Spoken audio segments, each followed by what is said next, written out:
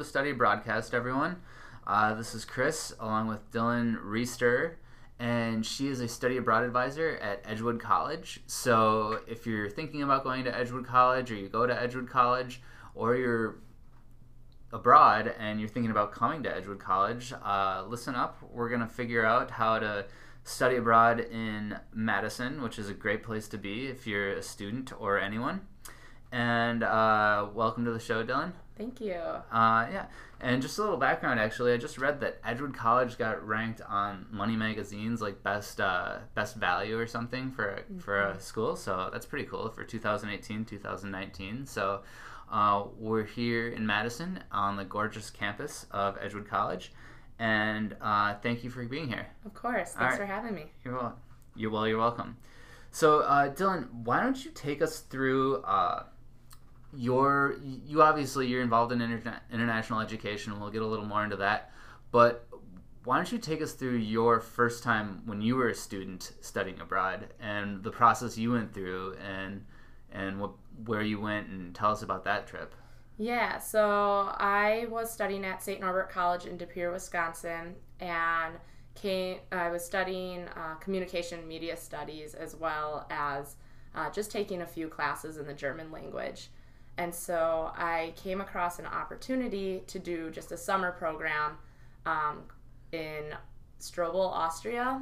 And so this was just like a 5-week summer program called Summer Hochschule, which is basically a program that is sponsored by the University of Vienna that brought together students from 30 different nationalities to kind of discuss and study European law, media, privacy, as well as the German language. Wow. Yeah, it was an incredible experience. And so after that, I knew that studying abroad for a full semester was going to be the next step for me. Yeah. So you did the whole semester then? So then after that, I went back to St. Norbert for 1 semester, and then prepared to leave for my second study abroad experience, which started out with 2 months of intensive language training back in Vienna, Austria.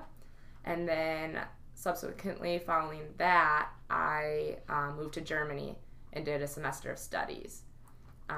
And so that was a really neat program that I got to spend 2 months in Vienna, Austria, which is just an incredible city, preparing for the language components of my university classes that I'd then be taking in Germany. So can you speak German then, or a little no, bit? Or? I can struggle through it. Okay, yeah, that's how I am with Spanish too. Yeah. So, well, okay. So 2 times studying abroad, and then you got back and you went to graduate school and you did global education here in Madison? Yeah, and so I had a year back at St. Norbert. Was kind of trying to figure out what to do. Like everyone? Yes, yeah. Exactly. Yeah. And then came across this graduate program at UW-Madison. It's called Educational Leadership and Policy Analysis.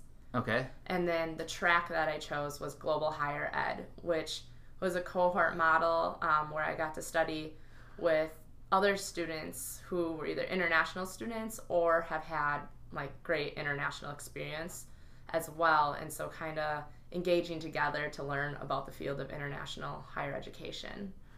Nice. Yeah. I didn't even, until I talked to you, I didn't even know that was an option for a major. I mean, I know when you get into graduate school, there's different facets and avenues you can take, but I didn't know you could study global higher education. Yeah, it's a very new program, but just, incrediable. I think this field is growing, and so it's important now to have the focus on that area of study. Yeah, it's definitely growing. That's awesome that you went twice. I always say that, like, just for you getting into graduate school or getting a job after school, it makes poor students good and good students great, and et cetera, et cetera. So, it's definitely something. I mean, that's why we're here doing the podcast.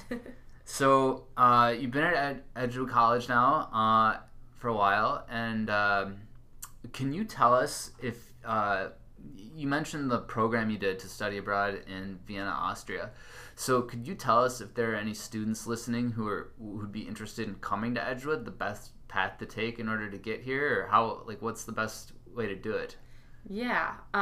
So Are you talking about degree seeking or Yeah. exchange or Let's see anything. Like, yeah. anything? Yeah. I mean, we have here in the Center for Global Education, we're very dedicated to making sure that students can have these experiences, and we're an extremely welcoming campus to international students. And so myself, the two co-directors of this office, as well as our admissions team, are happy to engage with anybody who has questions about coming to study here at Edgewood. Okay. Yeah. So just contact you guys. Absolutely. Yep. All right. And and then from when you studied abroad, could you tell us, well, it doesn't have to be studying abroad, but could you tell us a travel story or something you might tell at a dinner party or something? Yeah. So, I mean, there's so many great stories of things I've seen, things I've done, just so many experiences, but I'm going to talk about maybe just one of the more unfortunate experiences I've had. Those are good to hear too. Yeah, I feel it's important to recognize. Yeah. So flying, this was my second time studying abroad. We arrived in, and I mean students I didn't know yet. Yeah. We all met Yeah. in Vienna, Austria, and it was a snowstorm. And so we kind of just briefly walked through the city center and then were taken to our apartments and left there. I was living alone in my apartment at this time, and I went to the bathroom, and when I went to open the door to get back out, I could not get it open. So you were in the bathroom? I was in the bathroom, oh, no. stuck in this bathroom, and I was like pounding on the door, trying to kick it and everything. It took me an hour to get out of this bathroom, and I was like screaming because then I started to freak out, like, why can't I get this door open? And I had locked it. Did you guys have cell phones yet? No. So you just got there, that's why. Just you got didn't there, have and I didn't even, like, I still had my jacket and everything, like, not settled at all. First thing that happens to me is I'm locked in this bathroom for an hour. Oh. And so now I have this fear of like locking doors or just anything, getting trapped anywhere. getting trapped. Yeah. No. So when you finally got out, did you figure out what it was? It wasn't like open or obvious, was it? Or what happened? It was the lock like got jammed. Oh. And it was a lock that I never locked it again. I was the only one living there, so it didn't really matter. Yeah. But yeah, it was just a faulty lock. And I just started like rattling it back and forth, and eventually I got to loosen. So no one did you like knock and no one heard you, or? I was screaming, knocking, everything. Nobody came. You start thinking like, well, okay, maybe tomorrow if I don't show up for class, somebody will come look for me, or like these kind of thoughts started coming through my head, and so that was like a really scary experience that didn't really start the experience off great, but I followed that up by traveling to Budapest with a friend, and to kind of get over this fear, went crawling through the caves. And so lots of tight spaces, being underground, and I mean, I was just shaking going into the experience, but all in all, it was so incredible, and such like a fun day of adventuring and trying to kind of conquer that original fear. That takes a lot of nice dude. Yeah. Okay, so a little advice to everyone: if you're leaving to a different country, make sure that you don't get locked in somewhere, or make sure you can get out before you lock the door. Yes. Thanks for the cautionary tale, Dylan. But if you could, and then so here on campus, if you're if I was a student at Edgewood College, and I come into your office, what would you tell me? Like, I'm thinking about studying abroad, but I don't know if I can afford it, or what would you say to a student just thinking about it? And so I would definitely just at that point try to get to know the student, maybe what their goal is for studying abroad, like why it came to mind in the first place. Is there any part of the world they're really interested in going? Yeah. And then I would encourage them to set up a meeting with our peer advisor, which is a student who works for the Center for Global Education who has studied abroad as well. Oh, that's really nice. Yeah. My school didn't have that. Oh, really? No. Yeah, so that's really great, because then they get to talk to somebody who is on the same level of them as like being a student here, and can talk about, okay, how did they afford studying abroad, versus me telling them, no, study abroad's affordable. because they're going to think... It's a fallacy that Exactly. students think you just have to be like loaded in order to do it, but you really don't. I mean, you can get away with, like, as far as your college education goes and that cost, you can get away with going for the cost of a plane ticket and having everything be equal. And then especially if you're going to a private school like Edgewood or an out of state tuition, it can even be cheaper. So we truly do make it affordable, and those are discussions I'm willing to have with students as well. If they're worried about finances, I'm not going to say, oh, you should study in Australia or something where the cost of living is so extreme.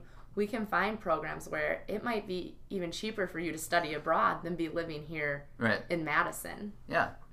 So if you're on campus, come visit Dilyn, and she'll set you up with a peer advisor, and you're off and running.